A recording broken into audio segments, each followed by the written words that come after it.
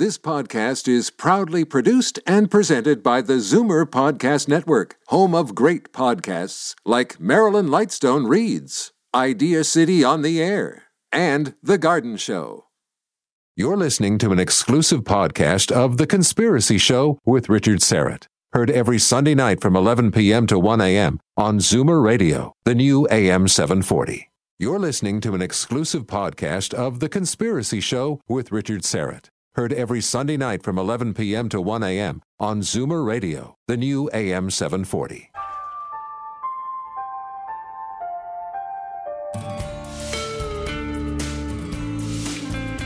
We know the air is unfit to breathe and our food is unfit to eat.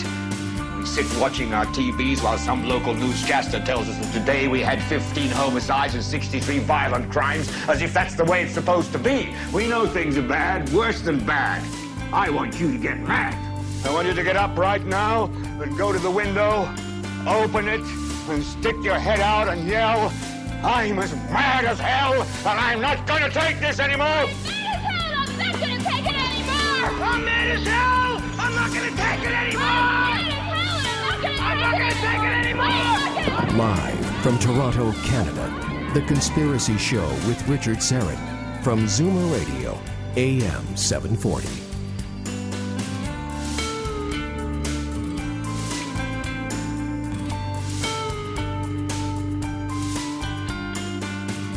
Welcome to the Easter edition of The Conspiracy Show, and to all my Greek Orthodox friends, Kalaphaska, Happy Easter, Christos Anasti, Christ has risen, Alithos Anasti, indeed, he has risen. It seems that every Easter I find myself discussing really one of my favorite topics, and it's never more appropriate to discuss this particular artifact than on Easter, and that, of course, is the Shroud of Turin, this centuries-old linen cloth that appears to bear the image of a crucified man, the man that millions believe to be Jesus Christ, Jesus of Nazareth.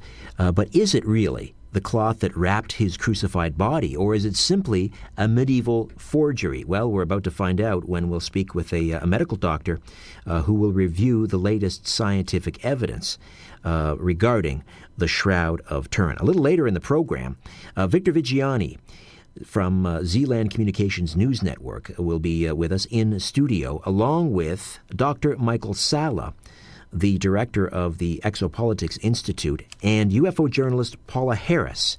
We'll all convene our UFO panel to discuss the sighting of this amazing light or orb that was seen hovering over the Dome of the Rock in Jerusalem in late January. And there's been some recent video released on YouTube that has a lot of people scratching their heads. We'll discuss that, as well as the recent release of some FBI documents, the Hotel memo in particular, in which a memo was written to FBI Director J. Edgar Hoover, which clearly mentions the discovery of alien bodies aboard no less than 3 downed UFOs or flying saucers back in 1950 or thereabouts in New Mexico. Whether the memo is referring to the crash at Roswell in 47, the San Antonio crash in 45, or another crash in New Mexico in Aztec, approximately one year after Roswell, which would have been 1948. Anyway, it's a fascinating memo, the Hotel memo. We'll get into that. And we'll also speak with Peter Davenport, who is the director of the National UFO Reporting Center, on a number of issues, including a UFO sighting here in Ontario you may not have been aware of. Back in 1995, a giant fireball that was seen as far afield as Pennsylvania and Ohio, and in Windsor. We'll get to that a little bit later. But first, the most studied artifact in human history, and perhaps one of the most controversial, the Shroud of Turin. Dr. Andrew Silverman is a medical doctor with a background in physiology, and he's always been interested, well, from a very early age, in fact, in the nature of what we are as human beings and what our potential is. He's also always been fascinated to know how the image on the Shroud of Turin could have formed being mindful of the fact that it cannot be replicated even with 21st century technology. Last year, Dr. Silverman presented a paper on the Shroud of Turin at a conference at the Atomic Physics Research Center in Frascati, Italy. And he has been invited to give 2 more presentations next month, May 2011, at a conference at the University of Gdansk. Dr. Andrew Silverman, welcome to The Conspiracy Show. How are you? I'm very well, thank you. Yeah, very happy to be here. Let me ask you first, why, the Shroud of Turin is probably the most studied artifact in human history and arguably one of the most controversial artifacts. But why did you become first interested in the Shroud? Well, I was fascinated by how the image could ever have got there, because the thing is, of course, that we can't replicate it now, even with all the sort of space-age technology that's around at the moment. No one knows how to make anything even remotely similar, and that this thing's been around for so many centuries, with all the unique properties that it has, is just incredible. I actually first became aware of the Shroud when I was visiting my friend Nigel's place many years ago, and he actually had a full-length photograph of the Shroud on the wall, and I was asking him about it and a little bit about the background of it and so on. And I just found it amazing that such an artifact could exist. Then, of course, when the carbon dating happened, then a lot of people were thinking, oh, well, this clearly must be something medieval then, because it's been dated to the 13th or 14th century. But I noticed, because I read the actual article in Nature where the collaborative carbon dating report was published, that there was something a bit strange about the figures that they actually published. That it suggests, statistically looking at it, that the different parts of the sample that were dated actually had significantly different amounts of carbon-14 in them and different ages beyond what you'd expect by chance. So I thought there was something a little bit fishy about this, and by saying fishy, I don't mean that there was any kind of foul play by the scientists involved in dating it, but what I mean is that there may have been some flaw in their methods and so on, which actually made them come up with the wrong date. And in fact, they didn't follow the original protocols at all that had been planned, and they didn't follow the protocols that are supposed to be done with carbon dating, taking the sample from a part of it that had been most handled through the centuries and so on.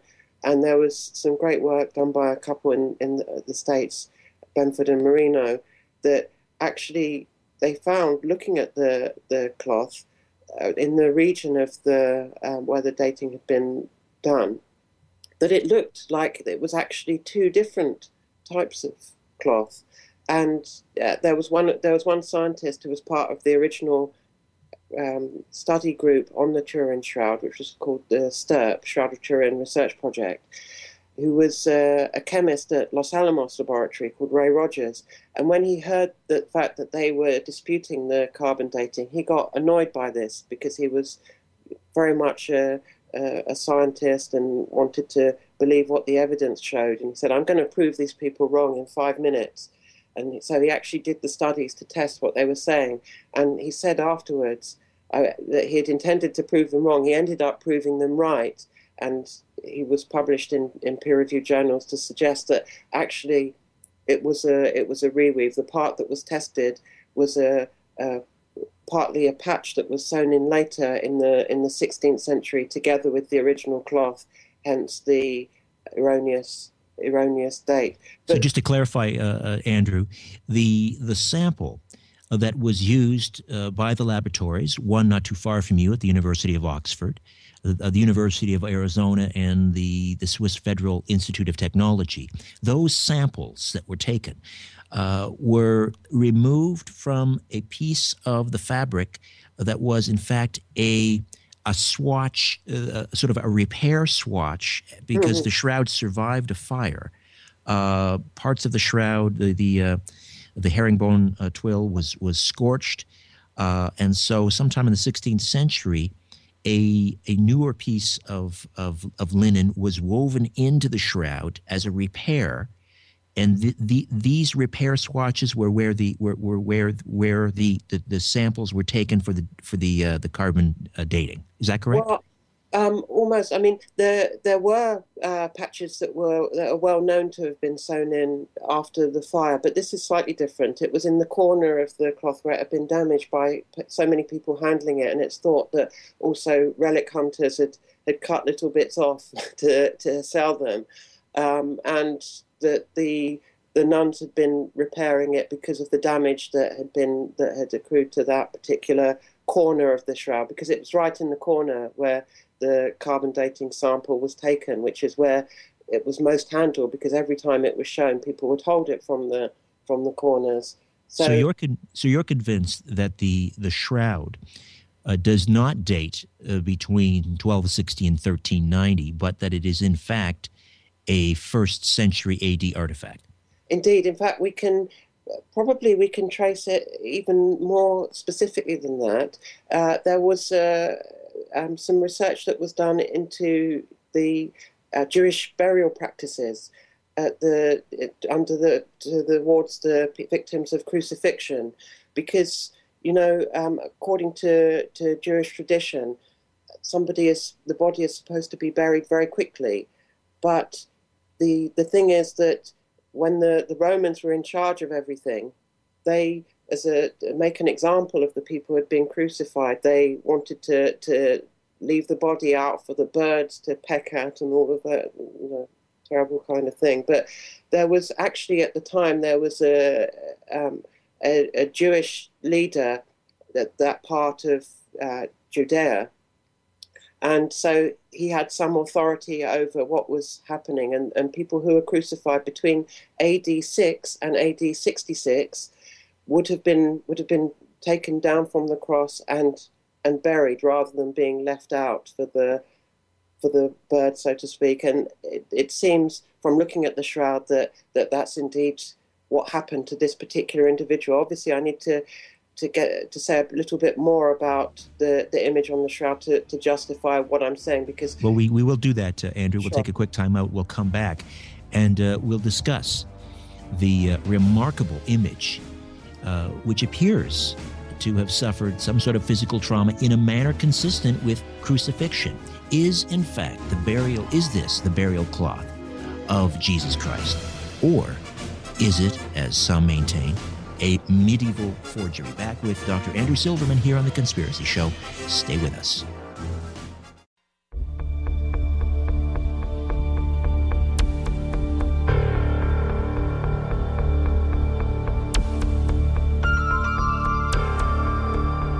In search of sunken cities and weird science, mythical beasts, and modern-day bloodsuckers, The Conspiracy Show with Richard Serrett continues from Zoomer Radio, AM 740.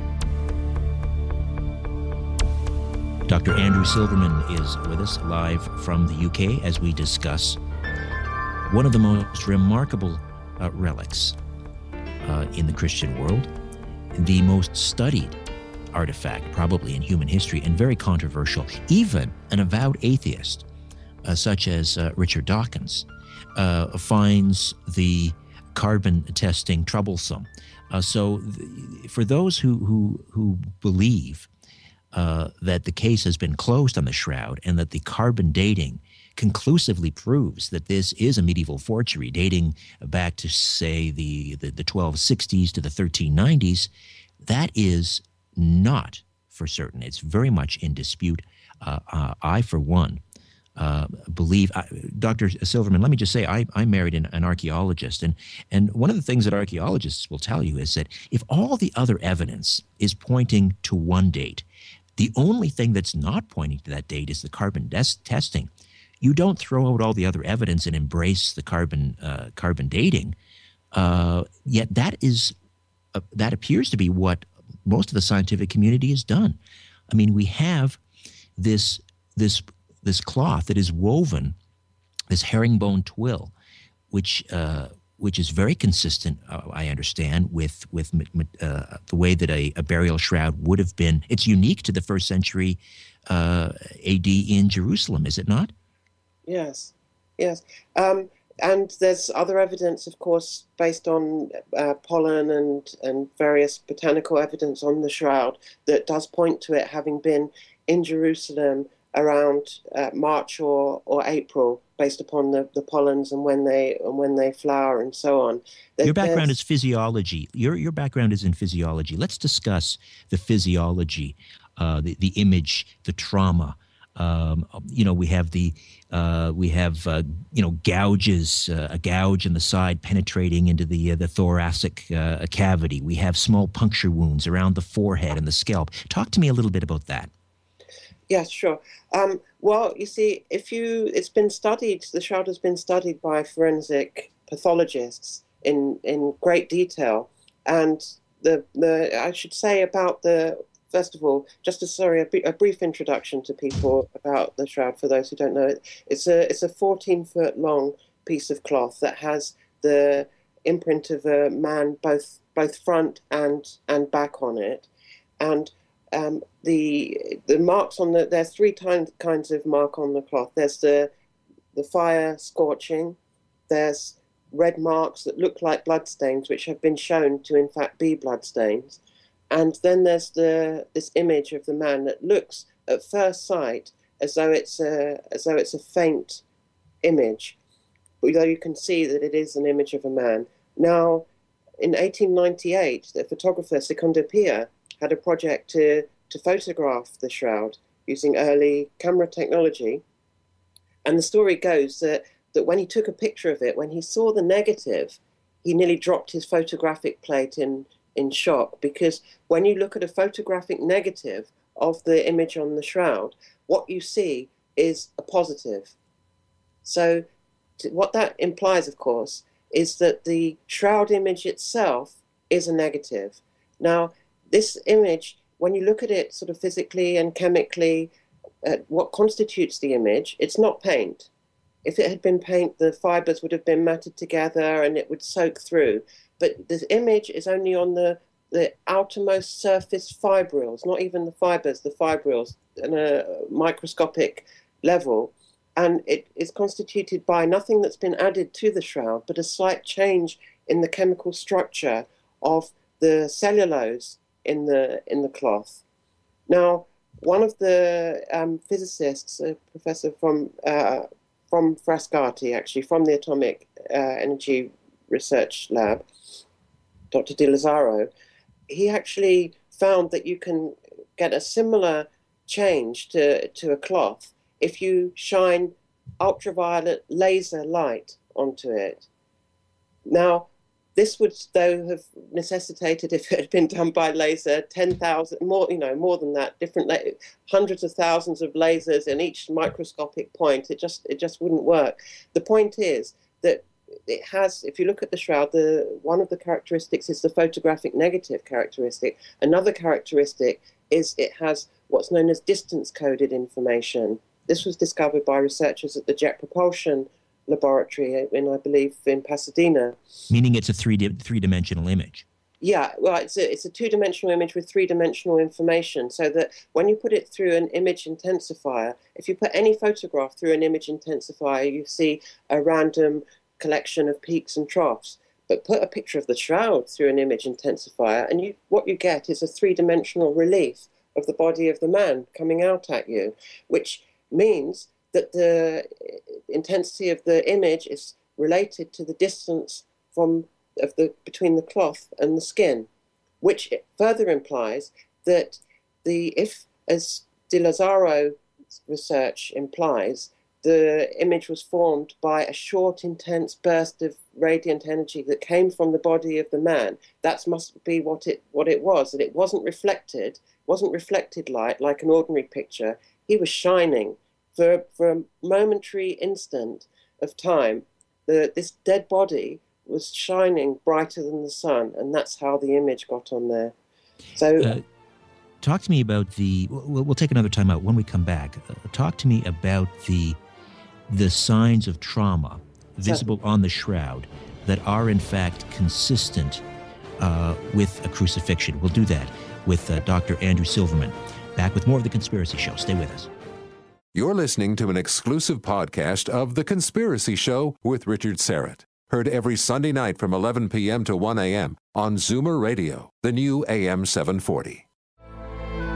Andrew Silverman stays with us as we discuss the Shroud of Turin on this special Easter broadcast of The Conspiracy Show. What to me is most remarkable is if this was a medieval forgery. I mean, I don't think even Leonardo da Vinci would have been able to encode this with a three-dimensional information. Never mind a negative. Essentially, it's an X-ray. But he would have had to have had the most remarkable knowledge of physiology and forensics. Yes, and in fact, he would have had to have been a time traveler as well, because the thing is that even the people who believe the carbon dating and the shroud being in they know that it's since when it's been in the possession of the Savoy family and in France and so on. It would have they know it was around for 100 years before he was born. So it's just laughable, really. I mean, he's a great artist. I really love his work, but I don't think he was quite capable of that. All right, so let's talk about some of the signs of trauma. The remarkable one to me, the signs of crucifixion, the nails through the wrists, not the hands, because the thumb is not visible. And this is a perfect example. I mean, most of us have learned that the spikes went through the palms of the hands and through the feet. Not so, according to the shroud.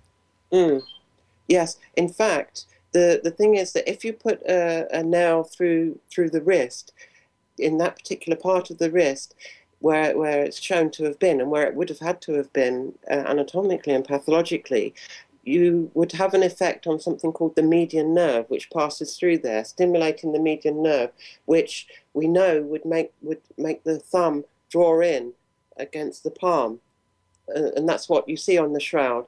Now, looking at the skin, you can see over 100 breaks in the skin from what look like tiny round balls, collections of three of them, which the archaeologists tracing that back find that it fits exactly with the shape of the Roman flagrum that the Romans used to use to torture people. You can even see from the tracing from the marks where they were and how they're aligned, that he was whipped by two people, one standing on either side of him. And then if you look at the marks and the blood stains, you can actually see that each of them shows the serum, which fluoresces under ultraviolet light and so on, in exactly the pattern that it would have forensically if this had actually happened to a man. And as you say, the marks on the head, which are suggestive of a set of sharp objects such as thorns that had been placed on his head, and I mean, and the fact that he had been pierced in the side, all of these are consistent with the story specifically of Jesus. Now, can I just say, you mentioned about this being the most significant artifact in the Christian world. I think we don't actually need the adjective Christian in there. It's just, for me, it's the most amazing artifact in the world. And of course, there was no such thing as Christian in those days. Jesus himself was a Jew. I actually come from a Jewish background myself, so I don't have any sort of religious axe to grind with regard to the shroud at all. But as someone who's studied science, I want to try to understand it from a scientific perspective and look at the evidence and try and find out what makes sense. Now, out of the original STURP group, the Shroud of Turin Research Project, these weren't a group of people who particularly believed in the shroud or or had any particular religious beliefs. In fact, there were atheists, Christians, Jews amongst them. But these were scientists who were studying, who just found it an interesting artifact and wanted to study it. And on studying it, they became convinced that this thing is genuine. And they were quite surprised to find that. But each way you look at it, it just couldn't have been forged. Really, the evidence really does speak for itself. Well, Andrew, okay, so let's suppose then that this is in fact a burial shroud of a victim of Roman crucifixion. Why then are we able, in your mind, to go, and according to the facts, go one step further and suggest that this was in fact the burial shroud of Jesus Christ? Well, if you look at specifically the story as it's told of what happened to him, I mean, it wasn't normal practice for the Romans to whip people, put a cap of thorns on their head and pierce them in the side. The normal practice was that they were crucified and then had their legs broken and so on. So, and his legs weren't broken. So there's so much that's pointing to it being him. But whoever it was, my ideas come in on the shroud is in the question of how does a dead body shine brighter than the sun, and to try and connect in what is the nature of mind and how that relates to matter, to try to get some kind of understanding of it, so that whatever the name of this individual was, I think the point is that this gives us a clue to the immense, limitless potential of all human beings, because whoever it was a human being. And interestingly, Jesus used to refer to himself as the Son of Man, and he always used to say that all these things that I do, you too can do, and greater than these things can you do. And, is it not written, you are gods? So he was always suggesting that humanity as a whole had limitless potential, and he was just showing what we can do, what we can achieve. Andrew, before we get into who you think Jesus was and the significance of this, a couple of quick points. And this one I've never known how to address. It's perplexed me because I believe that the shroud is the genuine article. However, there's one nagging problem for me, and that is the Apostle Paul wrote, I believe, it was a letter to the Corinthians about basically warning men about growing their hair long, saying it was sort of an abomination and so forth. And yet, the victim of crucifixion in the shroud has quite clearly shoulder-length hair. How do we get around that? I mean, if it was Jesus, wouldn't the historical Jesus in fact have had short hair?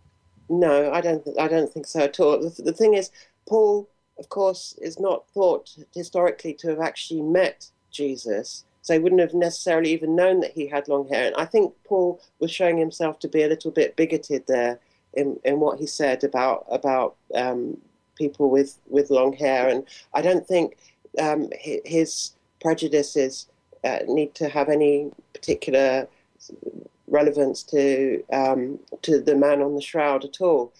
Just because Paul claims to speak on his behalf, I think a lot of the things that Paul said are a bit dubious, and you've given a particularly good example of it.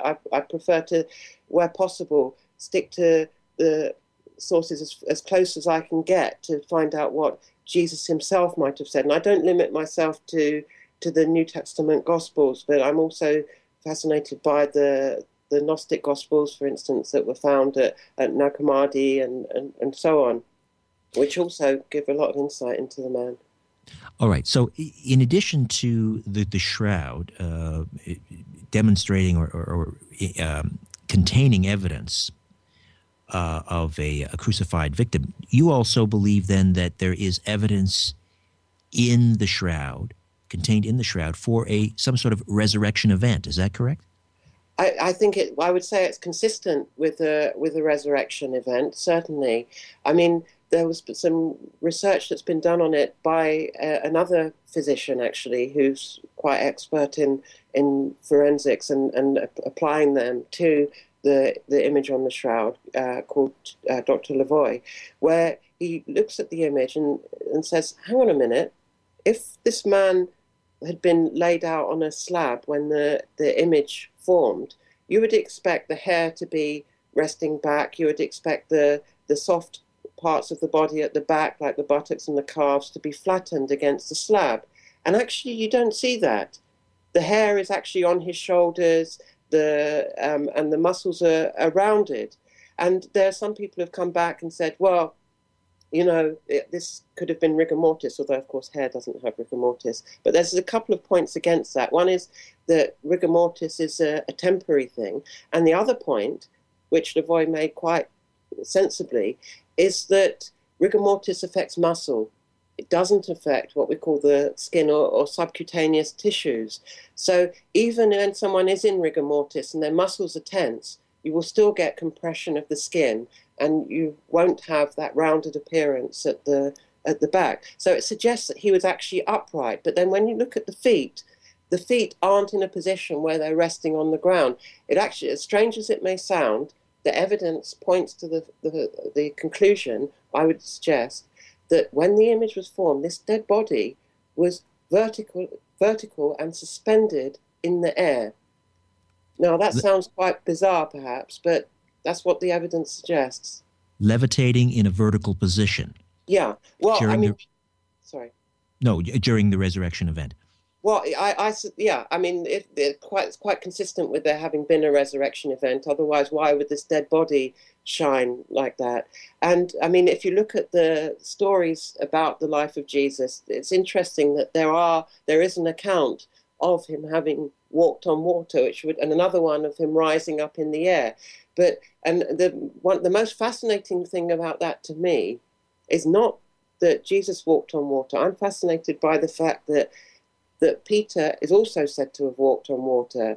And this goes along with what I was suggesting, that Jesus was pointing out the potential of all humanity, that it's not just that he was some magical person who just appeared, that he was a human being, just like we're all human beings. And he was saying, if you live a life like this is how you will change, not to do sort of magic tricks like walking on water or shining, but that your whole outlook changes and your mind changes. And through changing the mind, one side effect of that, if you like, is that matter also changes. Let's talk a little bit about the connection between this resurrection event and quantum physics. Mm-hmm. What is the connection, do you think? Well, this fascinating idea that, to connect the two. There was one of the founders of quantum theory called Erwin Schrödinger, who is the one who came up with the wave equation, which has been shown to be accurate, virtually one of the most accurate things that has been, as scientists have come up with. And he came to some certain conclusions from his studies in quantum theory. And these are to do with the nature of mind and how it relates to matter, and how it relates to space and time. For example, what he said is that if you look at the mind, it has a fascinating property that we're always, in our minds, when we're conscious, we're always within what we call now. And yet, if you look at the scientific equations that describe time, there's nothing in there that suggests that there should be a present. Past, present, and future, all the way from the Big Bang to the heat death, end of the universe, could all be laid out in one go, and there would be no conscious experience, no sentience, and no moment called now that goes along with it. And what he said is that actually, by being sentient, by being conscious, we're actually making what we call time. And if time is a product of the mind, then the mind cannot be a product of time. and also that the time cannot be the end of the mind. In other words, that because we make this moment we call now, the mind has to be eternal. Now, Interesting. And also that because the nature of mind is the nature of the scope of awareness, sentience, and free choice, which you could see, if you like, in a crude way, as like the input and the output of the mind, so to speak. That's the same for everyone. All that's different is our individual memories, experiences, and the choices that we make. And what he suggested was that actually mind is all one, but we divide it up by our individuality and so on. And if free will does exist, if it does, then free will is a primary cause that can actually make something happen without itself being made to happen. Nothing makes you make the choice that you make. So if that's the case, and the whole universe came from nothing at the Big Bang when everything was together, if we're eternal, we were all together. And if there was nothing physical there, then there was nothing physical to make it happen. Perhaps we made it happen, a sentient being, in a choice to be separate, to divide. And perhaps that's what's made what scientists define as the second law of thermodynamics, that everything is now breaking apart, the universe is expanding, and everything is going into greater and greater states of chaos. Now, in doing this, perhaps we've taken on, in becoming separate. Separation is just another word for space, and space is another word for separation. In doing that, perhaps... And separation is also another word for sin, perhaps. Well, the word sin, of course, has sort of religious connotations, but I don't think Jesus was talking about religion. I think he was talking about reason. And in fact, if you look at the word that he used, which has been translated as repent, metanoite, actually means change your mind. And, Nigel points out that perhaps what people are talking about when they talk about sin is actually like a restriction of mind. So if free will gives us freedom, then by using our will to restrict ourselves, by becoming ignorant through things that divide, like racism, selfishness, materialism, and so on, all that it means, it's not something like dirty in us, or it's just that we're restricted. We're less than our potential. We're less than we could be. Now, if that's the case, and we've actually taken on physical bodies by that act of separation, then perhaps it could be that what Jesus was showing is a way of undoing that separation, a way of... He actually said that the greatest commandment is love your neighbor as yourself. It's a great quote from Leviticus. That actually, maybe that makes sense, because your neighbor is yourself, if Schrödinger was right. All right, Sorry, Andrew, we'll take another time out. We'll come back. We'll continue along with our discussion on the Shroud of Turin. Back with more of The Conspiracy Show. Stay with us. My name is Richard Serrett.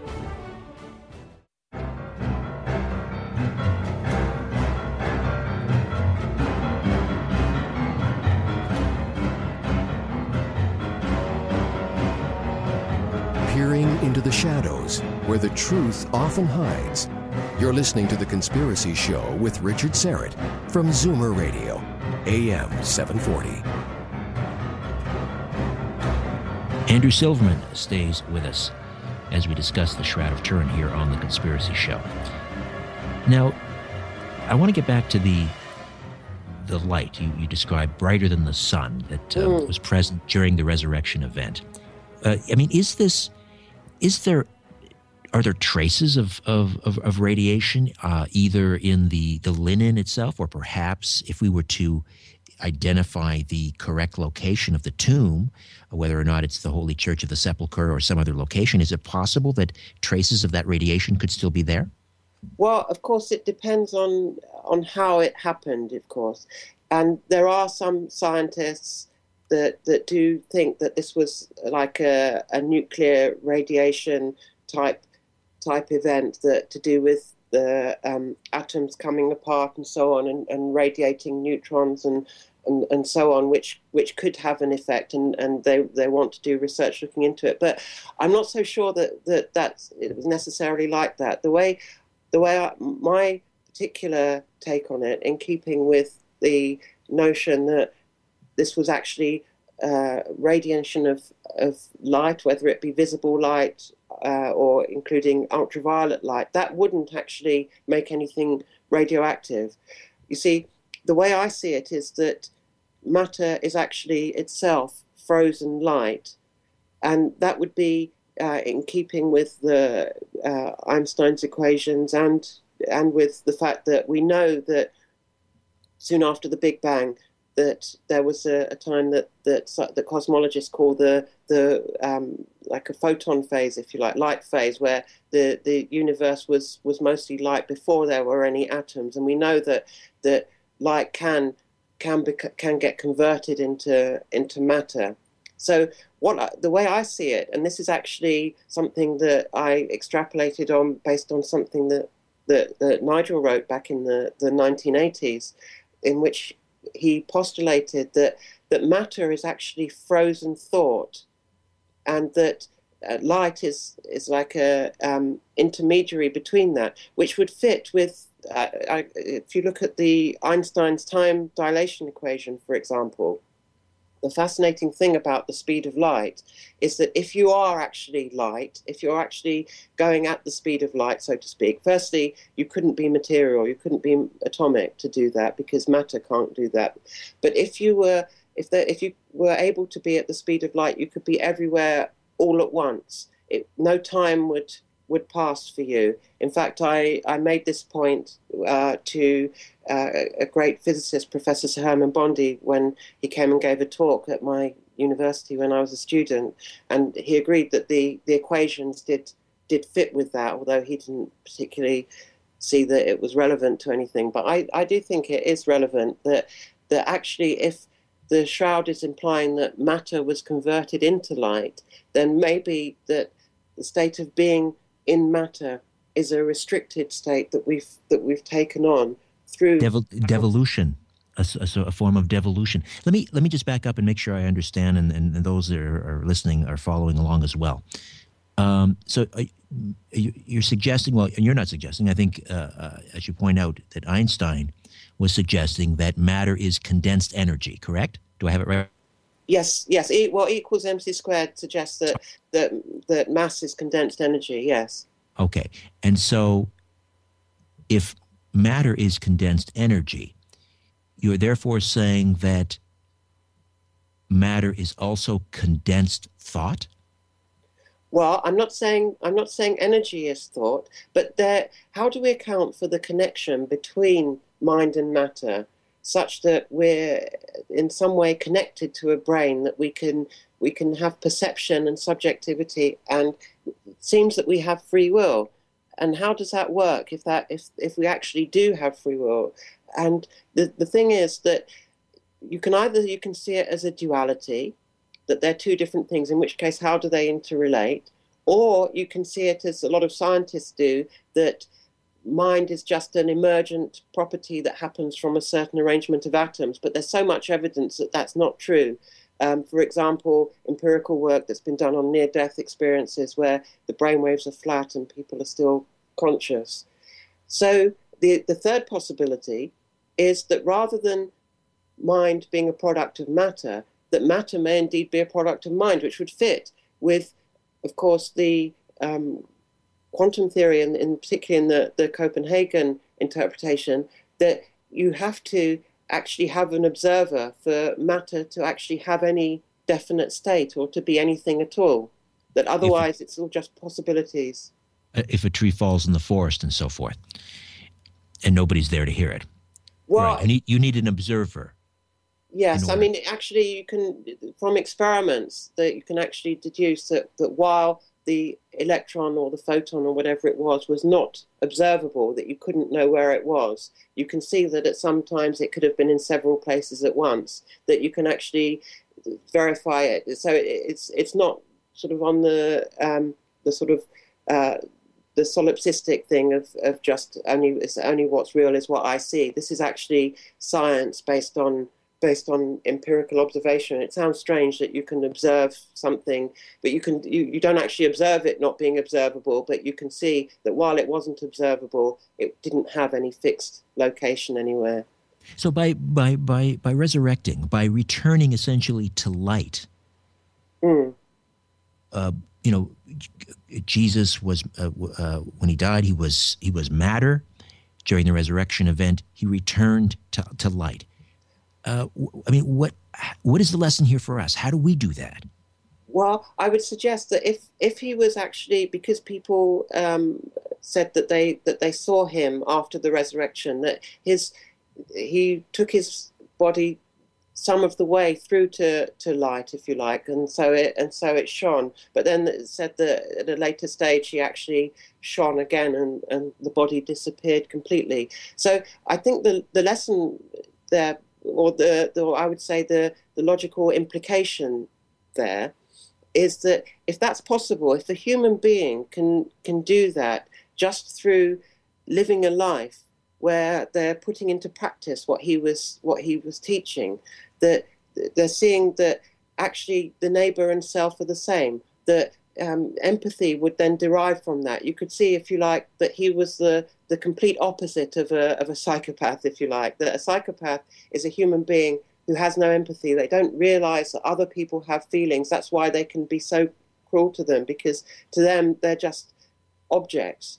But that's the sort of furthest extent of depravity of human being, if you like, is that. And then if you take it to its other extreme, opposite extreme, of complete empathy, complete understanding and recognition of the value of all human beings, such that you live your life in a way that you cherish and value humanity as a whole, then perhaps something actually physically starts to change. It's interesting that there are, if you look at sort of depictions of great teachers throughout history, throughout different religions and cultures and so on, they're often shown as having light around them.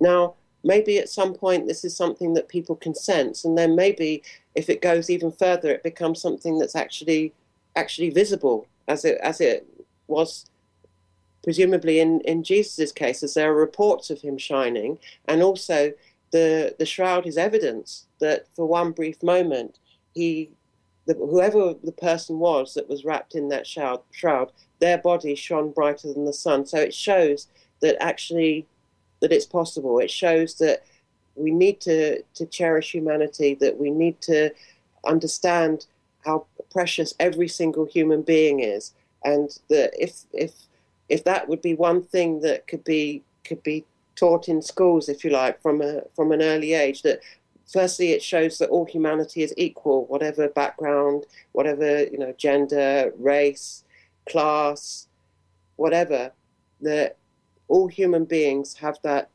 potential to be completely limitless, to the extent that he didn't just say his father and he were one and the same, referring to God. He said, "Is it not written, you are gods," talking to humanity as a whole, that if we were all once one and in limitless capacity, what would be the difference between that and this idea of omnipotent, omniscient being? Perhaps we were part of that, if you like, that being, and that if it's something that exists beyond time, then it's still there, so to speak, but that we have made a self for ourselves with an ego in separation through division and through restriction, but that we're actually capable of undoing those restrictions. And that's why I'm not too keen on words like sin and so on, because it has religious connotation. And for me, I don't think any of the great teachers have actually been religious or starting or intending to start religions. If you look at... No, I agree. I meant it to take the word and give it some context in light of what you're saying. So in other words, instead of sin, what it means is separateness from, whether it's separateness from the Godhead, separateness from our collective consciousness, but we're separating ourselves. Sure.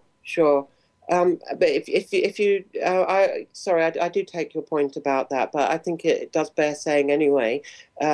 If you look at Jesus' attitude to organized religion, he had reverence for the origins of it, but in terms of what it actually had become, he was very critical, and I think he might be just as critical of modern day so-called Christianity, which claims to be in his name.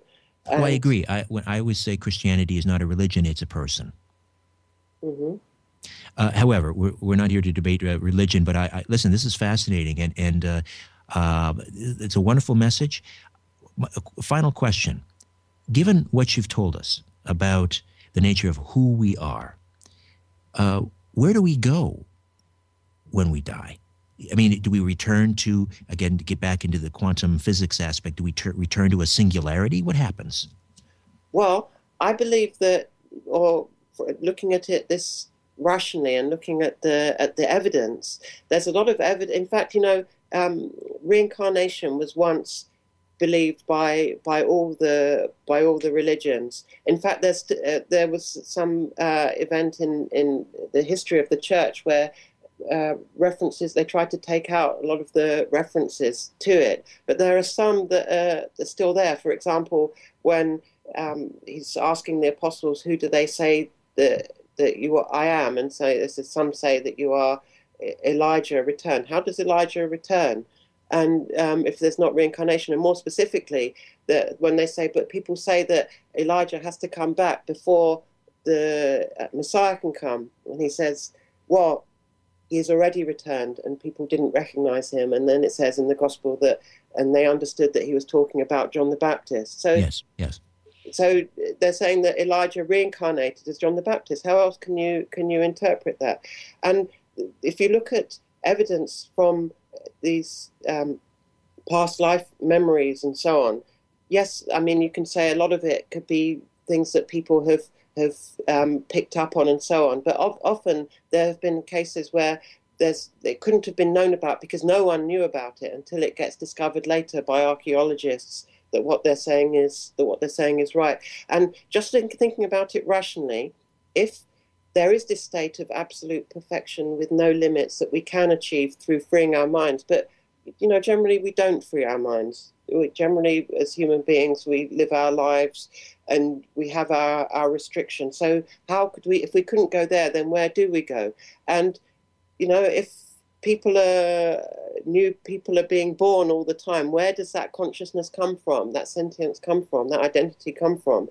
If, as Schrödinger said, it is actually something that's eternal, it makes sense to me that where it would come from is somebody who had died before, who is then coming back.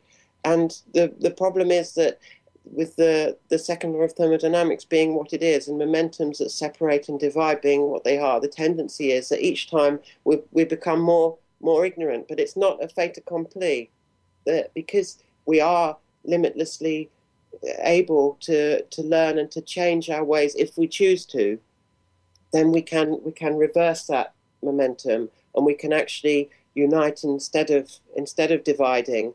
And we can actually, it is possible for people to like Mahatma Gandhi said, be the change that you want to see in the world. And this might all sound moralistic and goody-goody and all of these kind of things, but actually I think it's just simple reason that you can derive from rational principles, that you don't need to believe anyone in a cassock or some kind of religious uniform to tell you it. Just look at it and consider it, and on the grounds of reason, does it make sense or doesn't it? And I think it does stand up. Andrew, this has been a fascinating discussion, and I really want to thank you for your time. This continues to be one of my favorite topics, and I've learned a lot from talking to you tonight. I want to also draw people's attention to the website lightoftheshroud.com, where they can learn more about you and some of your essays on the Shroud. And what are you working on next? I know you have these conferences coming up in May. That's right. It's a work in progress. I'm writing all the time and sort of expanding on these themes, really, and about the Shroud and about the arguments about the nature of free will and so on. So probably I'll update it as time goes on the website. Yeah. Well, terrific work, and I look forward to speaking with you again down the road. Me too. It's been great talking to you. Thanks for having me on the show. Happy resurrection. Bye-bye. You're listening to an exclusive podcast of The Conspiracy Show with Richard Serrett. Heard every Sunday night from 11 p.m. to 1 a.m. on Zoomer Radio, the new AM 740.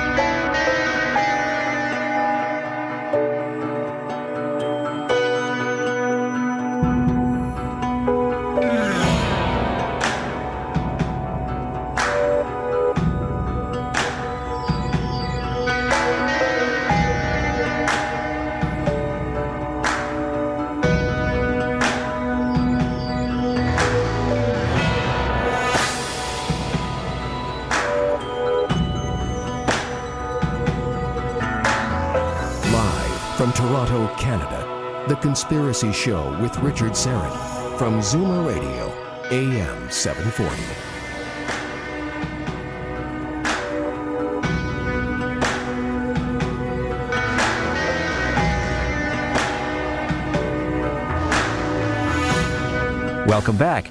And look what the cat dragged in.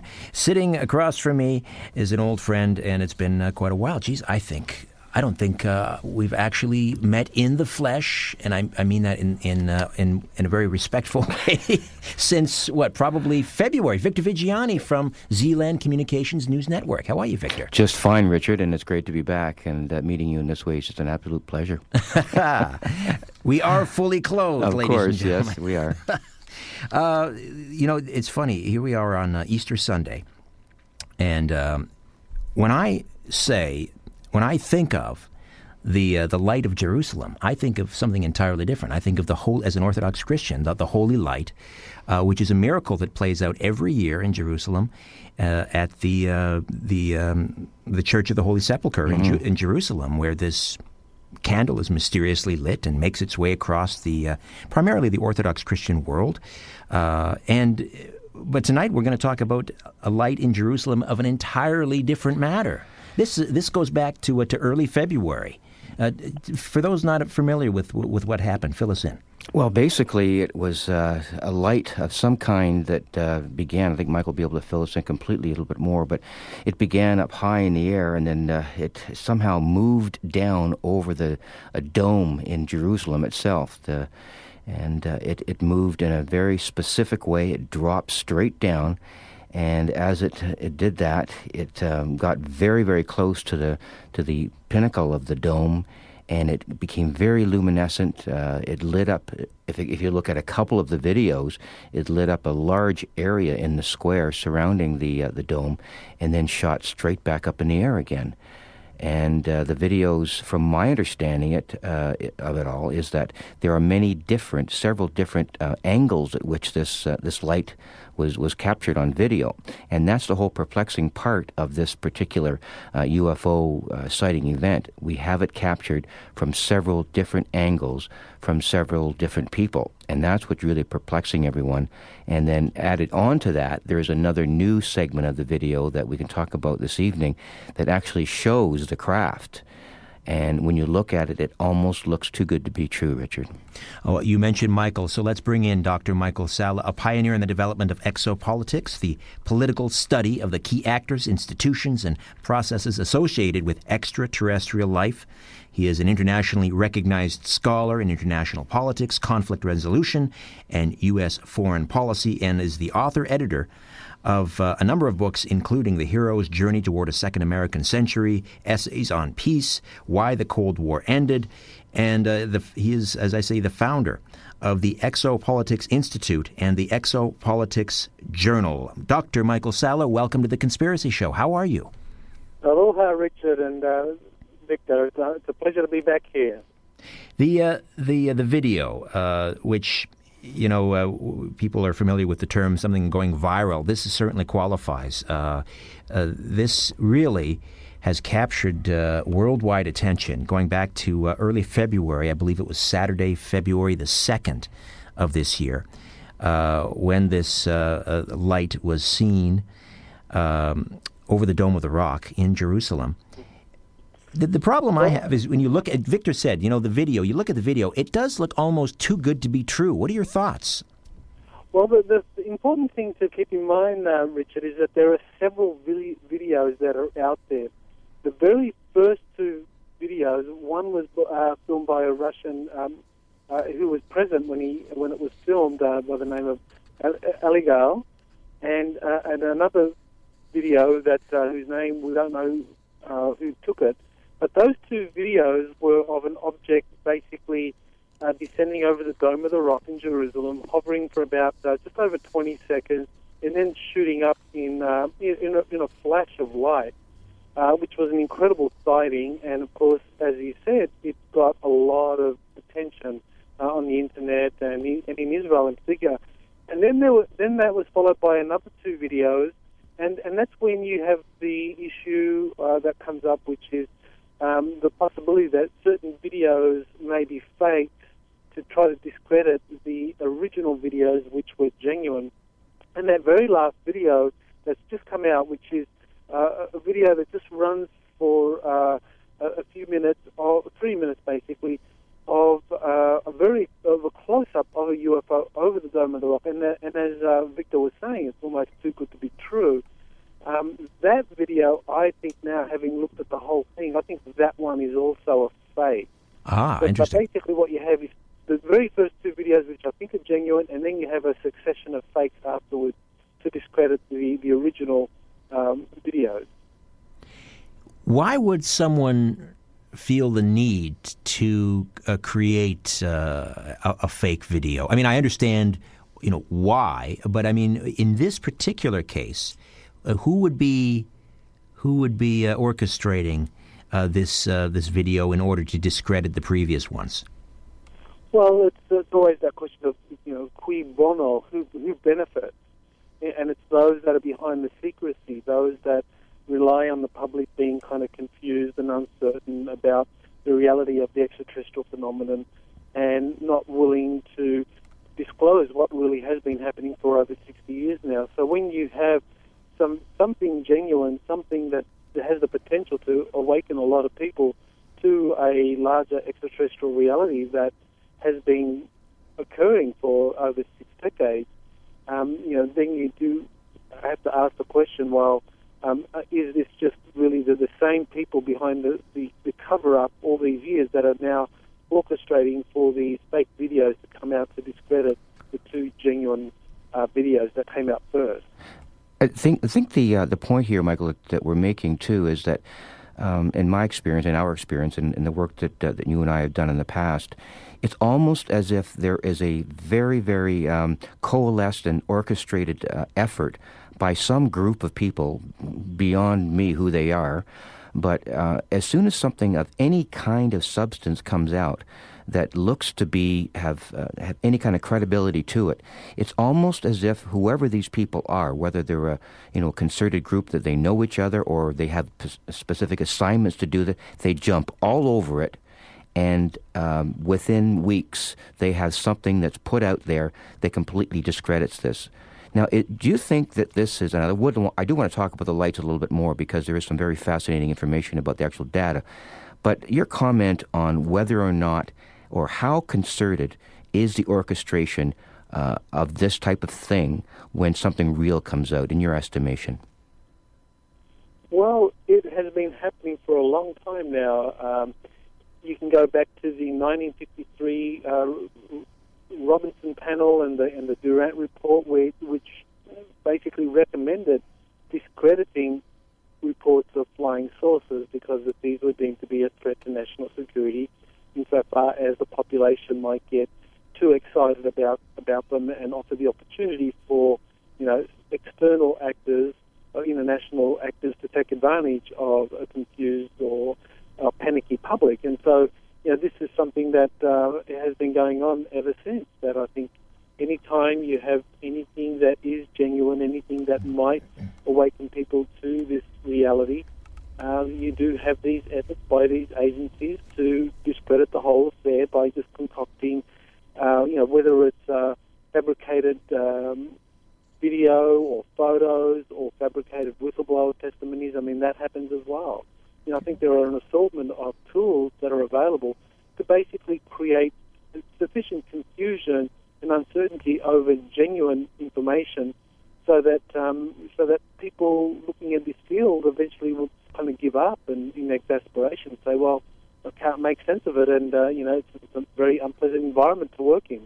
Well, we will try to make sense of it when we come back. Dr. Michael Salla, Victor Viggiani in studio here on The Conspiracy Show. On the other side, we'll continue to delve into lights over Jerusalem back in February, and also exploding UFOs and alien landings in secret FBI files. Stay with us. The Conspiracy Show on AM 740. My name is Richard Serrett.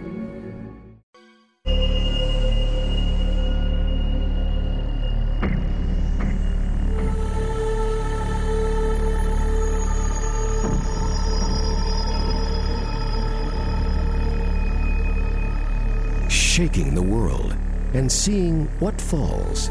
This is The Conspiracy Show with Richard Serrett on Zoomer Radio, AM 740.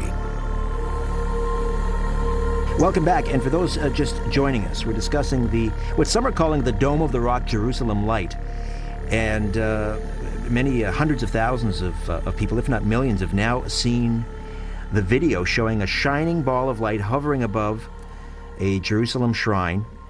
And for some, this may finally be the proof that aliens exist. And there are a number of videos. The latest almost seems too good to be true.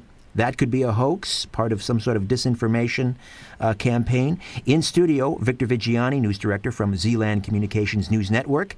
Dr. Michael Salla, the founder of the Exopolitics Institute. And joining us via Skype from her home in Boulder, Colorado, UFO journalist and the author of the recently released Exopolitics, Stargate to a New Reality, Paula Harris. Welcome aboard, Paula. Well, thank you. It's good to be here. Let me get your take on the most recent video of the light in Jerusalem, this orb. Do you think, as Dr. Michael Salla does, that this may be a hoax? Yes. Can I tell you how usually this whole thing works? Usually the first couple of videos, and I did research this. I did get hold of Barry Shamish in Israel. He is a UFO researcher. He said to me the first thing, he says, "You people don't understand Israelis, so how in the world did you count the first ones a hoax when you don't know what the guy was saying?" Which he's absolutely right. You have to get hold of the people in Israel. The first couple could be real. And then because the first one was, the Israeli video, and then there was the tourists from Mississippi who filmed the same thing. But the last one, unfortunately, because this is the way it all works, could be CGI. It's too good to be true. It's too close. Whoever was there at the right time and right place. So this is purely opinion as far as the last video. But as far as the first two videos, and I think that MUFON also is agreeing with this, they are proven to be, surprise. It's a surprise for the two Israeli people that were doing the filming. Assuming the first two videos that we've seen, or the versions from different angles, are legitimate, what are we to make of the significance of the timing and the location of this sighting? And I'll throw this out to Victor, Michael, and Paula. So anyone just chime in.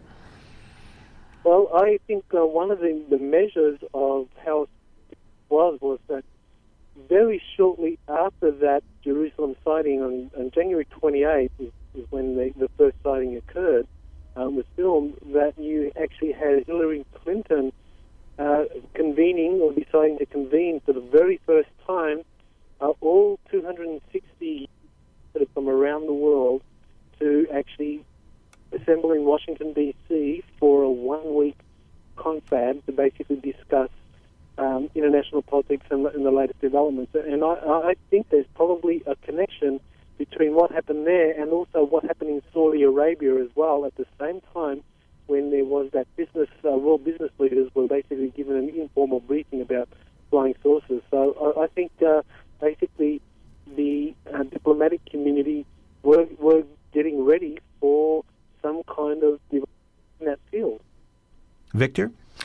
Well, I tend to kind of go along with what Michael is saying, and I know Paula has written a book called Connecting the Dots. It's I think it's one of your first efforts, if I'm not mistaken, Paula. But if you look at this whole series of incidents and you begin connecting the dots, and I agree with what Paula was saying earlier about the first couple of videos being rather substantive in nature, just because of the nature of the way the videos were taken, who took them, and just what they look like.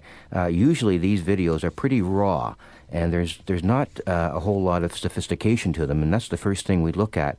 And the only thing that I would want to throw out is that what kind of overall investigation or analysis of the first two videos was done, either by MUFON or by outside agencies, as to the validity of what the two first videos really actually look like in terms of what the real data about these things would indicate the reality of it. That, to me, is a big question mark. The other thing about the conferences that Michael was alluding to, and Hillary Clinton calling 260 ambassadors back to Washington, to me is another dot that has to be connected also. So a series of events that happens like this, very rarely do you get this kind of sequential domino effect to one UFO sighting. It seems to be rather not too coincidental that this is happening in the way that it has. Paula, any thoughts on the timing and the location of the sighting? I think that exactly what Victor said, you have to connect the dots. That means you have to do your homework. If we begin in January with this kind of sighting in Israel, and it's real, of course they're going to do everything to debunk it. You can't control the social media. You cannot control somebody putting something on YouTube. It's damage control if it's real. Anymore, Richard, I'm wondering what we're going to say is everything a hoax? I mean, is that what we're going to do from now on? Because if this is sincere, and it was done by the Israeli people, the two guys that did the first one, they went to a lot of trouble to do damage control. And I agree 100% with Michael Sala as far as the meeting in Saudi Arabia. There was also a meeting in Chicago. I don't know if he's mentioned this. The Muslim Brotherhood under Minister Fargan had gotten together with Roger Lear, Jaime Maussan. He had invited Nick Pope and Stanton Friedman for this meeting. It was in February, around February 26th, to talk about UFOs. What's the Arab nation doing, getting interested in UFOs? And what does that have to do with world Middle Eastern politics?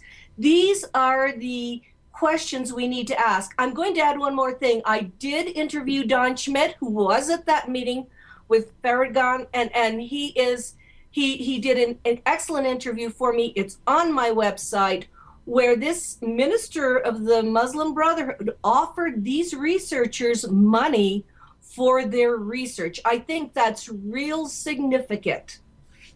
All right. If in fact this final version that we've seen, or the latest version, is a hoax, then if it's to be effective, then I guess what we need to watch for in the coming days or weeks is someone to come out and proclaim it as such, and then that'll be kicking the 1 point conversion on the touchdown as far as they're concerned. Then they can pronounce, you see, it was a hoax, so the other two were a hoax. I guess that's what we have to wait for, right? That announcement. But the problem is everything's going to be a hoax. Almost everything that has come out has been questionable, and it's not us. It's not the researchers that are doing this. It's the debunkers, and it's our own field that cannot agree on, and they haven't gone to the place or talked to the witnesses or done their homework on the field.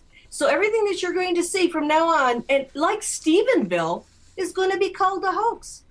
Indeed, it's just a massive confusion, and people are I sense poised to just start throwing their hands up, saying, "Well, I don't know which way to turn now." Listen, when we come back, let's find out what your take is on this Hotel memo. Is this in fact a hoax, another disinformation campaign? We'll discuss exploding UFOs and alien landings in the secret FBI files. Paula Harris in Boulder, Colorado. Dr. Michael Sala on the line as well. And in studio, Victor Vigiani from Zealand Communications News Network. Back with more of The Conspiracy Show. Stay with us. My name is Richard Serrett.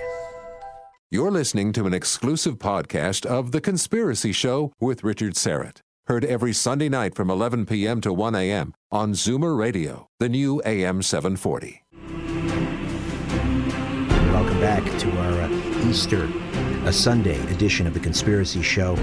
And our UFO panel in studio, Victor Vigiani from Zealand Communications News Network. On the line from Boulder, Colorado, is Paula Harris. Her new book is Exopolitics, Stargate to a New Reality. And Dr. Michael Salla, a founder of the Exopolitics Institute.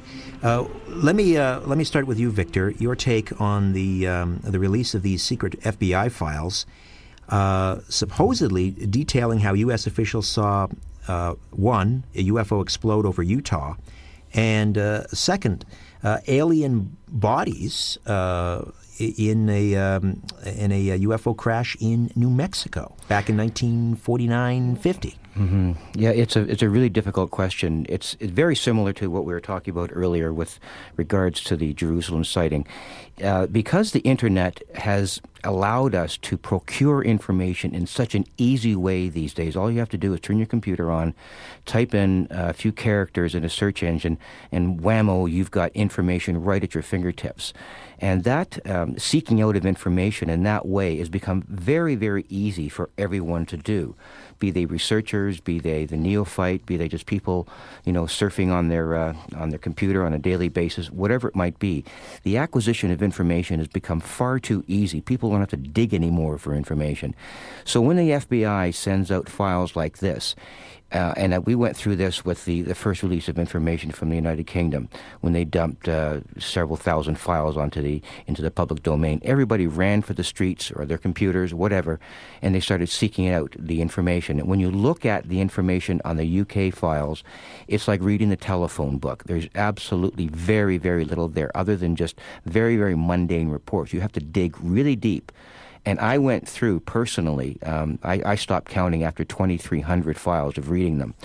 And then I moved on to the Canadian files, where the Canadian government dumped 7,500 files in the public domain without telling anybody. I went through about 4,000 of those before I fell asleep very quickly over many, many nights. And it just shows you when you give people that kind of information, you have to dig really deep. And out of the Canadian files, I came up with 5 excellent, irrefutable files.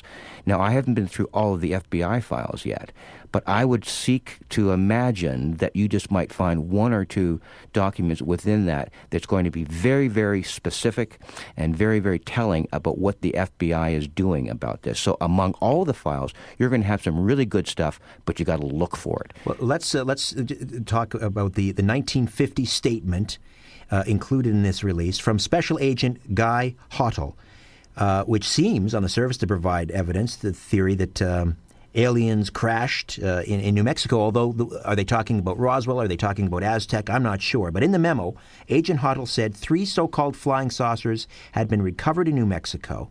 He wrote that the flying saucers were, quote, described as being circular in shape with raised centers approximately 50 feet in diameter. And then he goes on to say that each saucer was occupied by 3 bodies of human shape but only 3 feet tall, dressed in metallic cloth of a very fine texture.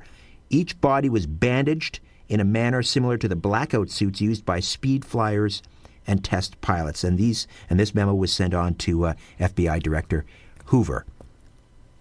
So, Michael, let me get your take on let's talk about the Hottle the memo.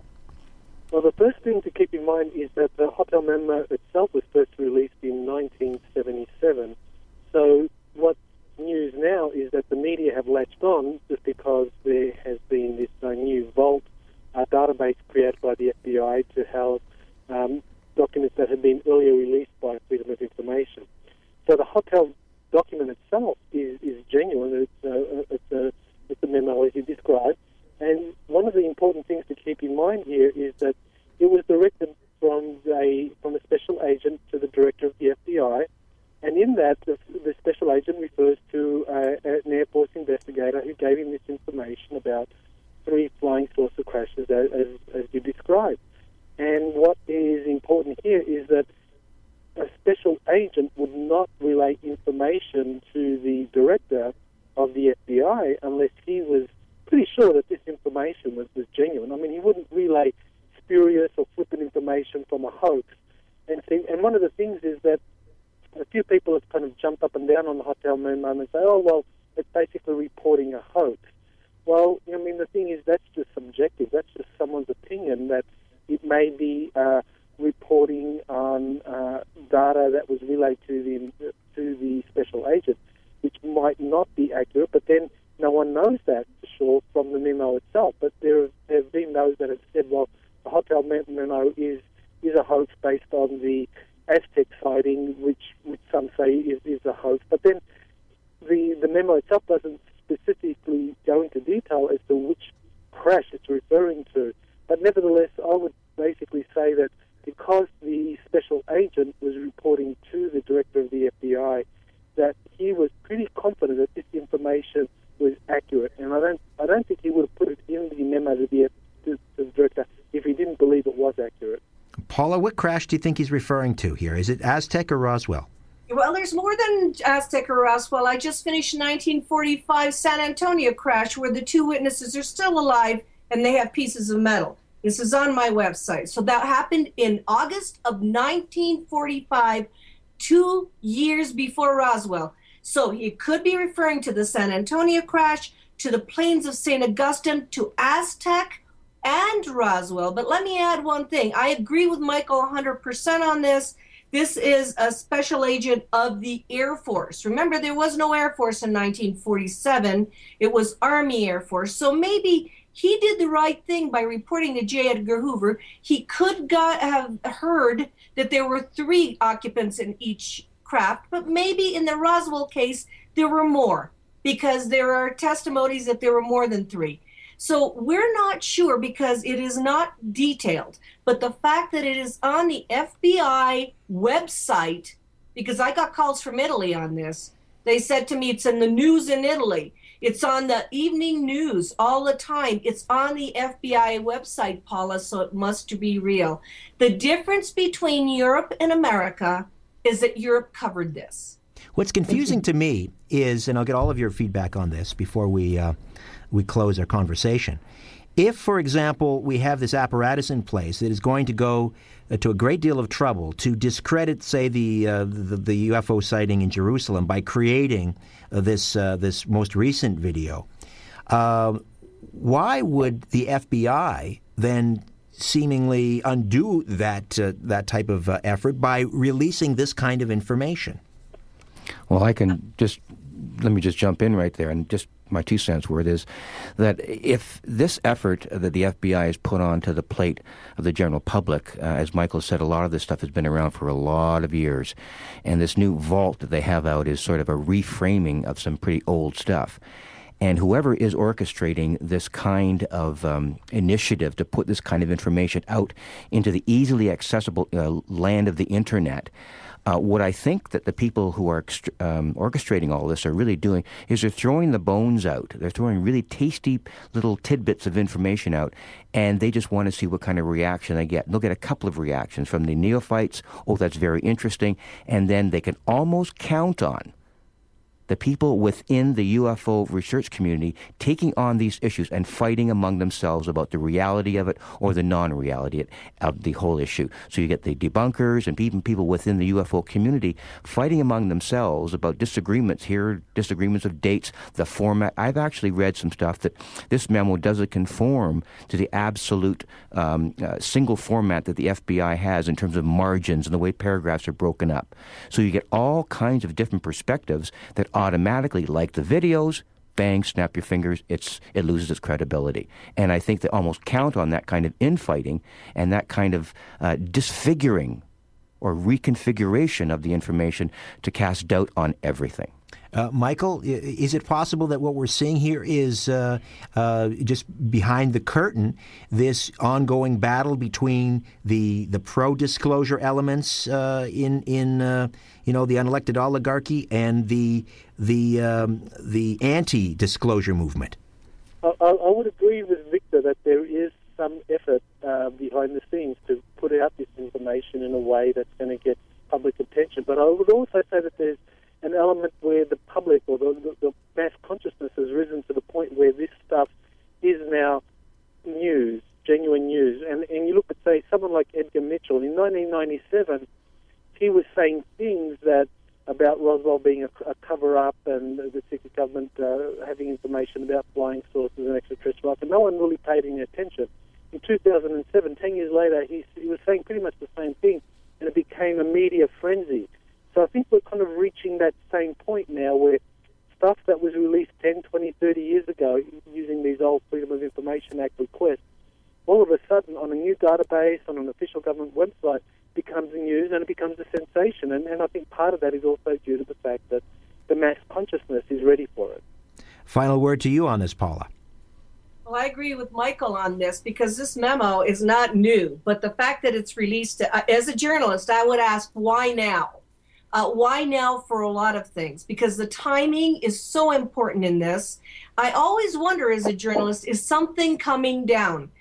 For instance, the Vatican pronouncements, is something coming down? Are they preparing for something? And I think that it's such a confusion in the field because a lot of the debunkers of this material are our own people, our own researchers, and it becomes a mass confusion. So I'm so glad you're covering this material, but the fact that it's on the FBI website, the fact that it's coming out now, we have to ask why. All right, Paula, thank you as always for your time. And again, the book, Exopolitics, Stargate to a New Reality, is that available to book buyers? Oh, yeah, it's on Amazon and on Author House. Terrific. Congratulations. Dr. Michael Salla, thank you as always. Any projects forthcoming that you'd like to mention? Just working on getting the Exo News website up and getting the next edition of the Exopolitics Journal out there. And you find out more at the exopoliticsinstitute.org website. exopoliticsinstitute.org. Thank you, Dr. Salla. And as always, Victor, you're going to stick around, and we're going to, as always, thank you, but you're going to stick around and we'll chat with Peter Davenport here in just a few moments. So stay with us. Back with more of The Conspiracy Show here on AM 740.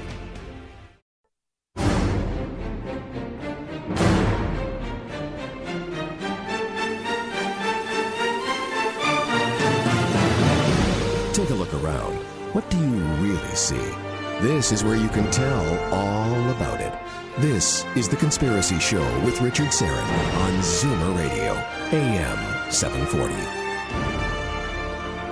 Peter Davenport has been director of the National UFO Reporting Center since 1994, and he reports UFO sightings regularly on a number of radio programs. We're happy to have him back here on The Conspiracy Show. In addition to being the director of the National UFO Reporting Center, Peter has served as the director of investigations for the Washington chapter of the Mutual UFO Network. And in 1986, he was a candidate for the Washington State Legislature. And in 1992, he was a candidate for the U.S. House of Representatives. Peter Davenport, welcome to The Conspiracy Show. How are you? I'm doing well, and thank you so much for the invitation to appear again. It's been a long time since I've been on this program. Very pleased to be back. Well, we have to do something about that, and we're going to have you back on more regularly. That will be my solemn oath to you, Peter. Say hello to Victor Vigiani in studio. Hi, Victor, and thank you for all your recent emails. No, you're welcome, Peter. It's just great to be in touch with you, and a person who has the resources at the fingertips the way you do is someone that we have to keep in communication with. Boy, if I had known what running a UFO hotline was going to be like back in 1994 when I took over responsibility for this, it would have been fascinating, but I think I would have turned my back on the generous offer from the former director. It's been quite an experience. You're right, Victor. Mm-hmm. Well, it's remarkable. Well, let's talk about the recent spate of going back to last summer. Of these red, orange, and yellow fireballs that people are reporting, and what is it afoot here, Peter? Yeah, I wish I could answer that question definitively, but to be honest with you and our listeners tonight, I rarely, if ever, know what I'm dealing with. But you're right. Going back to June of 2010. I started being inundated with reports of red, orange, or yellow fireballs or lights, and all across the country, all across Canada, all across Europe. Now, I have addressed this issue on various UFO forums, and I've taken a great deal of heat from people who say, oh, they're just Chinese lanterns, these pyrotechnic devices that some people will light and release from parties, for example. But I don't think so. They're reported as individual lights, as pairs, trips, quads, up to 50 lights, and they do not behave like pyrotechnic devices that are just drifting with the wind. I don't know what they are, but they are very, very interesting to me, and by all measure, I don't think they should be there. In fact, I'm looking to our listeners to submit reports if they see any of these things, and maybe that will help us try to explain them. Well, you're also here to deliver, I guess, sort of a message to those witnesses on the need to file or submit written reports rather than just oral reports by telephone. Tell us a little bit more what you'd like from witnesses.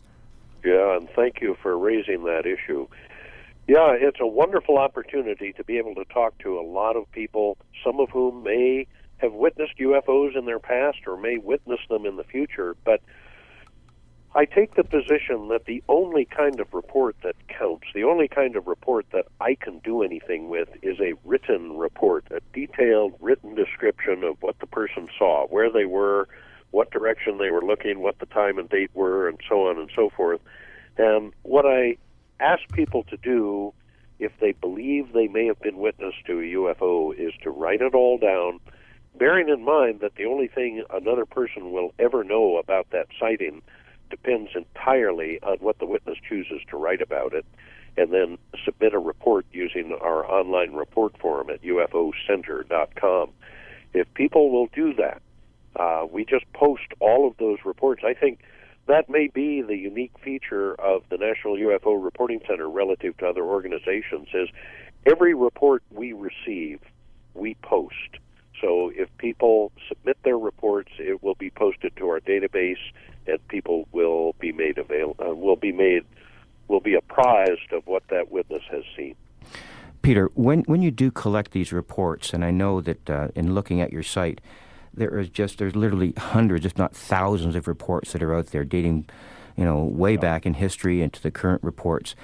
And it must get rather frustrating or challenging for you to take these reports on and get them up onto the website. Let me ask you, how do you make the transition from collecting reports of this nature, some very specific and interesting and others rather mundane? How do you make the transition from looking at these reports and making sense of them and then, I guess, leaping into the political or the geopolitical implications of what you're collecting and what it means? I mean, I know that's a big transition, as a differentiation in the jobs, but how do you make that transition? Yeah, that's a good question. And I guess my response is I spend virtually every waking hour either working at the center here, the National UFO Reporting Center, or ruminating on just what it is I am collecting. What is the significance of this data? And I wish I had an answer. I don't yet. I think it's coming to a head, and before too long, we may have an answer to all of this. But clearly, if our planet is being visited by intelligent creatures who have come from distant parts of our galaxy, if they've come from another galaxy, I will be impressed indeed. But I probably make that transition that you allude to many times a day, looking at a case, trying to figure out whether the government would have been apprised of it through radar or satellites or one thing or another, and what their position might be with respect to that sighting. There are a lot of very, very graphic examples. One was the Stephenville case, January 8th, 2008, down in Texas. The significance of that is clearly people saw something that was not from this planet, and it was in proximity to the President of the United States. Clearly, the U.S. government must be taking this phenomenon quite seriously, and that is made evident by the fact that that object, when it was last seen by witnesses south of Stephenville, was being pursued by two F-16 fighters. So I'm satisfied we're dealing with a real phenomenon. I dare say I'm not telling you or our listeners tonight anything new on that point, but the government must be interested in this phenomenon. They could not afford to not be interested in it. If these objects were to land in another country and share their technology with another government, say Libya or some unfortunate spot on Earth, it would serve potentially to neutralize all of the defensive systems we have. So I guess I've beaten around the bush here with your question. Well, not really. No, you're not. No. I struggle with that question all the time, every day. What are we dealing with? And it appears to be real. It appears to be something not from this planet, and I'm struggling with the political significance of it. It's going to be profound when the world's human population awakens to the fact that we are being visited by intelligent creatures. Peter, we're talking with Peter Davenport, director of the National UFO Reporting Center. When are you able to break down the percentage of witnesses that fit into various categories? For example, military or ex-military, commercial airline pilots, let's say, I don't know, law enforcement, amateur astronomers, that type of thing. And can you give us some insight into that, if you have that data? Well, it's a very good question, and I'm afraid I'm not going to be able to quantify any kind of response, because oftentimes people elect not to identify themselves, and the more responsible the position they occupy, say as a college professor or a government employee or a military pilot, the more apt they are to remain anonymous. So it makes it very difficult to break all of our reports down into tight categories.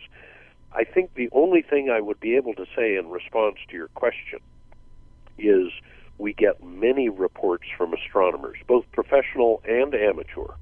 People who build their own telescopes, for example, I would categorize as amateur astronomers, even though they're every bit as skilled as somebody who teaches astronomy at a university. We get many reports from airline pilots. A couple of the reports on our homepage are examples of that. The object that was seen by a commercial flight crew over eastern New York State on the 11th of January this year, they went sailing by it. It was about 4,000 feet above them, and it was appeared to be hovering motionless. Many reports from government employees, many reports from military pilots, most of them ex-military pilots.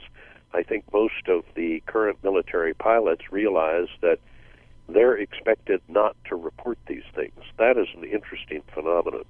But beyond that, I don't think I can put percentages on these various categories.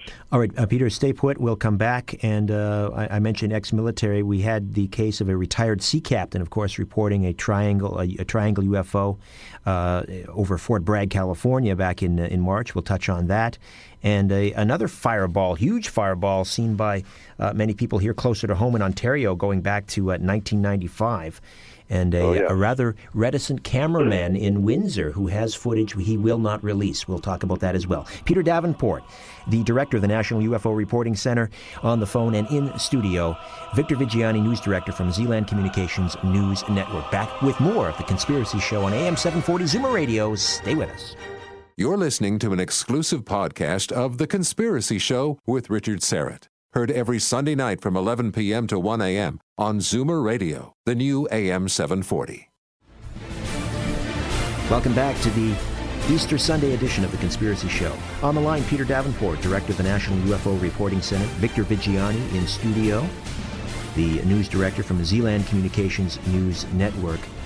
And, here we talk about the credibility, the reliability of witnesses, for example. And here we have a cum laude graduate of the United States Merchant Marine Academy at Kings Point, New York, a retired sea captain, reporting on this triangular UFO craft seen ejecting an object back in March of this year.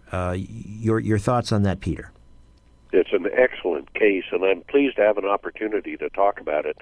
The witness, in my judgment, was superlative, in the sense that he had very, very strong technical background, trained as an engineer, as I recall, had spent many, many years at sea, 20 years as a sea captain, and very sober-minded man who was at his home at Fort Bragg, California, north of San Francisco a ways, and he saw a very, very bizarre object, which at first he thought was perhaps a commercial airliner. He lives right under a departure path for airliners leaving the San Francisco area headed for Japan. He very quickly realized that it was nothing like a commercial airliner. And as you said, he had very good vision. He saw it apparently expel an object. I'm going on memory now, but that object dropped straight down, as I recall, and he was flabbergasted by it. I could hear just a faint hint of bafflement in his voice when he first called. It was an excellent, excellent case and a very high-quality, credible witness. The part that you described of the object dropping something out of it, I have seen several over the last 3 weeks. I've been doing a little bit of work on some of the more classic, I guess you call them just balls of light that appear, some of them in Mexico. There's been reports of them in Japan. And what seems to be happening is that you would get an object, and this happened too, I believe, with the incident in 1976, I think someplace in Saudi Arabia, where the F-4 chased another object, where you get a situation where a larger craft will drop something straight down from it, and it will go down any numbers of thousands of feet and either hover or go back up into the object itself. How prevalent is that in the things that you record, and was this the case in the Fort Bragg instance? It was the case that the object went down. Whether it went up or not, I cannot say. Mm-hmm. I guess we have to allow for the possibility that the object that allegedly was released fell and may have extinguished or shot off and maybe joined up with the original craft at a later time. That's pure conjecture. I don't know what happened there. I didn't see it, of course. I only received the report from a very good witness. But it leads us into the case that you alluded to before the break, Victor, and or I guess it's Richard who's speaking. I apologize. It's the case of the fireball that went across Ontario on the 25th of August, 1995. In that case, not only did an object shoot up to the object that streaked overhead, I mean literally thousands of people saw that object, but a tiny little object was captured by a television news cameraman shooting up apparently from ground level to the object as it streaked over central Ontario headed south. So I guess in response to your question, I have to say that I have received both types of reports in which objects are shooting down to the ground and cases in which objects rise from the ground level. Much more interesting, I think, rise from ground level and apparently rise up and join with an object passing overhead. Going back to the 95 fireball that you just mentioned, there was a Channel 4 news cameraman in Windsor who has that object on tape, and he has steadfastly refused to share the tape with anyone, including the Peter Jennings ABC special on UFOs, yes, which aired back in... Isn't that interesting? What's going on there? Yes. Well, I'll tell you a little story of how I came to obtain that tape. I have a copy of it. And it was taken by a news cameraman. It was 40 minutes past midnight. It was on a Friday morning. It was, the 25th of August, 1995.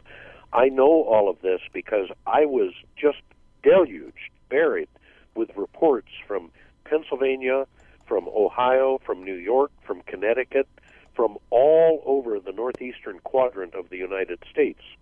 To the best of my knowledge, none from Canada. But I posted these reports. I found it very interesting, and I played the audio clips from people who had had this object go directly overhead. Some people claimed that it turned them blue. It turned their whole neighborhood blue as it passed overhead relatively slowly. Well, about 3 years after the incident, this was now October of 1998, 3 years after the incident, 38 months actually, I got a telephone call from a UFO investigator in Texas. Her name is Amy Hebert. And she said, Peter, I'm calling to inquire whether you've had any reports of a dramatic fireball that occurred over Ontario and perhaps Pennsylvania. I knew immediately what she was talking about. And I said, yes, I think I know exactly what you're talking about, Amy. And she said, well, what do you think of the video? And I said, video? How did you get video? And she said, well, I was in Texas. It was about 2 o'clock in the morning, and there was a clip, a brief clip. It could have been on CNN, although I don't remember the station. And she said they were announcing that somebody had captured a UFO on videotape, and they would be playing the footage. Well, she prepared her tape recorder, and she just happened to catch the footage. I played it down at the Ozark UFO conference 8 days ago, Saturday of last week, and it is very, very dramatic. And it shows unambiguously an object that shot up, apparently from ground level. I don't know where it started from, but it clearly is going straight up to join with this object that is streaking overhead.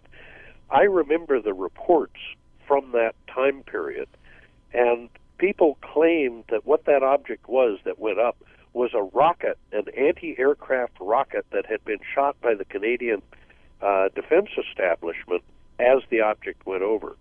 I seriously doubt those reports, because it was the object, the main object that streaked over Ontario, going to the south-southeast. I think it went over Lake Erie and down the west end of Pennsylvania, was visible to most people for only a matter of 5 or 10, maybe 15 seconds at most. And that does not give any defense establishment sufficient time to identify a target, to determine that it is hostile, that to get permission to shoot munitions at it, and so on and so forth. So I suspect that the account is bogus, as many accounts are in the field of ufology, regrettably.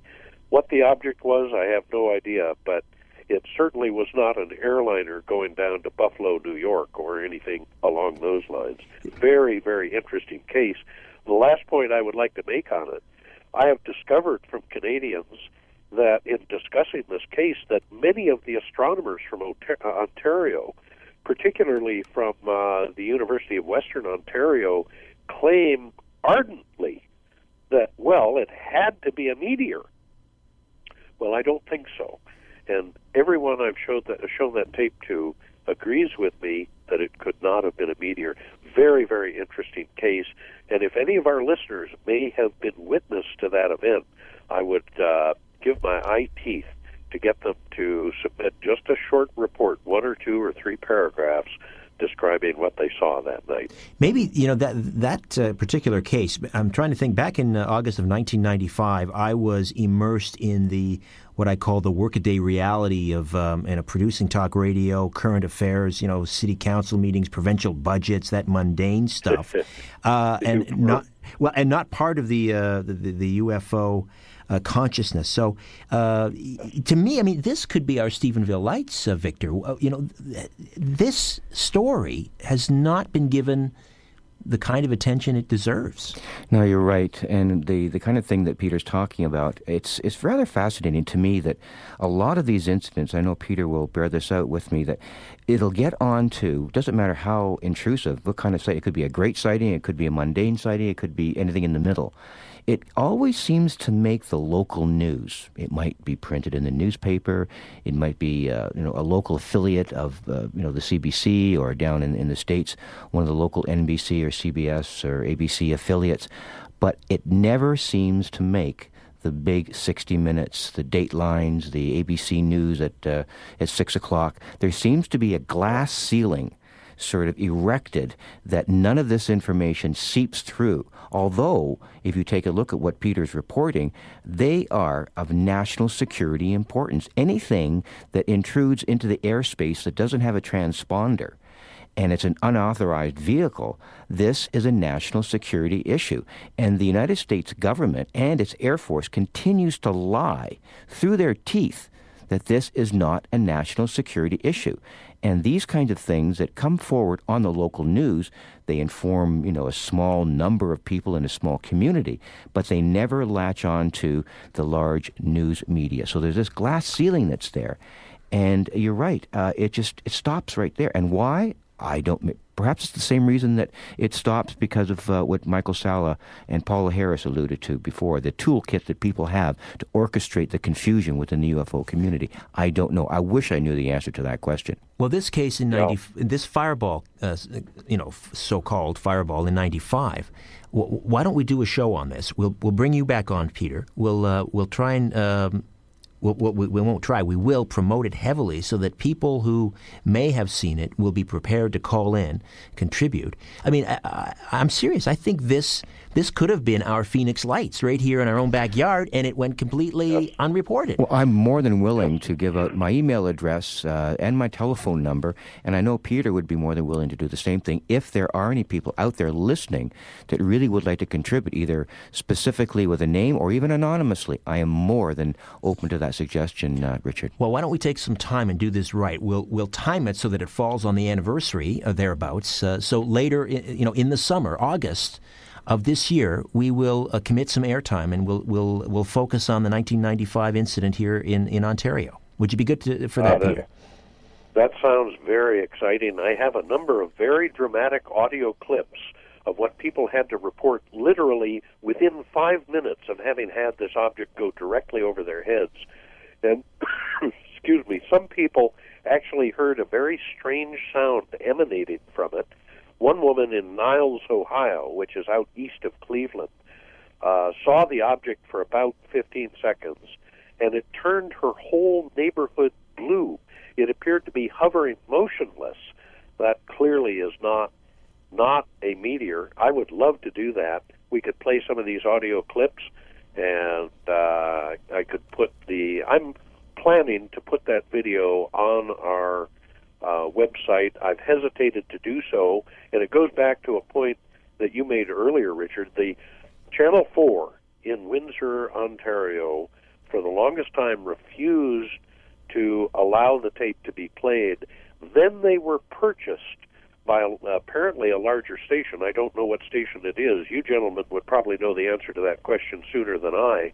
But it raises the question, in my opinion, as to whether the UFO phenomenon is so important to governments that they would move to purchase a television station in order to quash very precious UFO video that they may have on file. This is really, really very dramatic video. Well, we'll commit to do just that then on the Conspiracy Show in August. And Peter, we thank you for your time tonight. We will get you back on more often. We'll get you on before the big August show. But in the meantime, we'll get the wheels in motion putting that program together. So thank you. Sounds like fun. I'd welcome that program. It'd be a lot of fun. Peter Davenport, Director of the National UFO Reporting Center. And again, Peter, give us a website. UFOcenter.com. We spell it strangely down here in the U.S.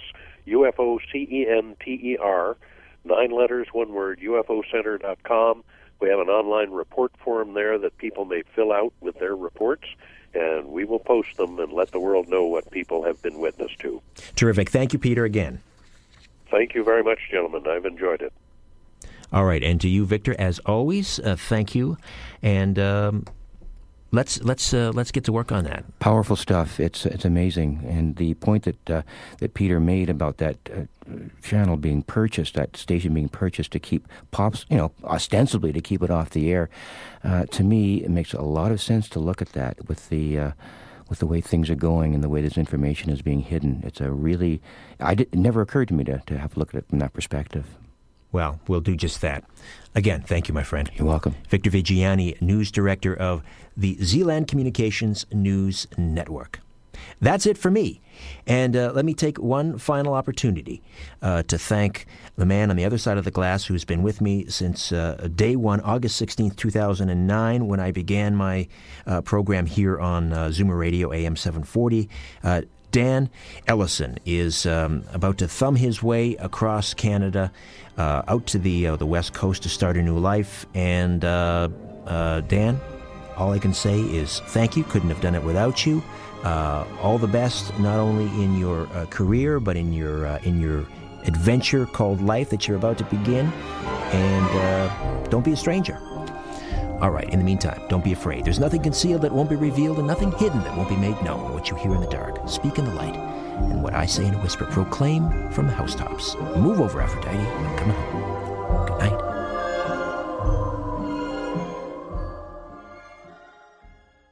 This podcast is proudly produced and presented by the Zoomer Podcast Network, home of great podcasts like Marilyn Lightstone Reads, Idea City on the Air, and The Garden Show.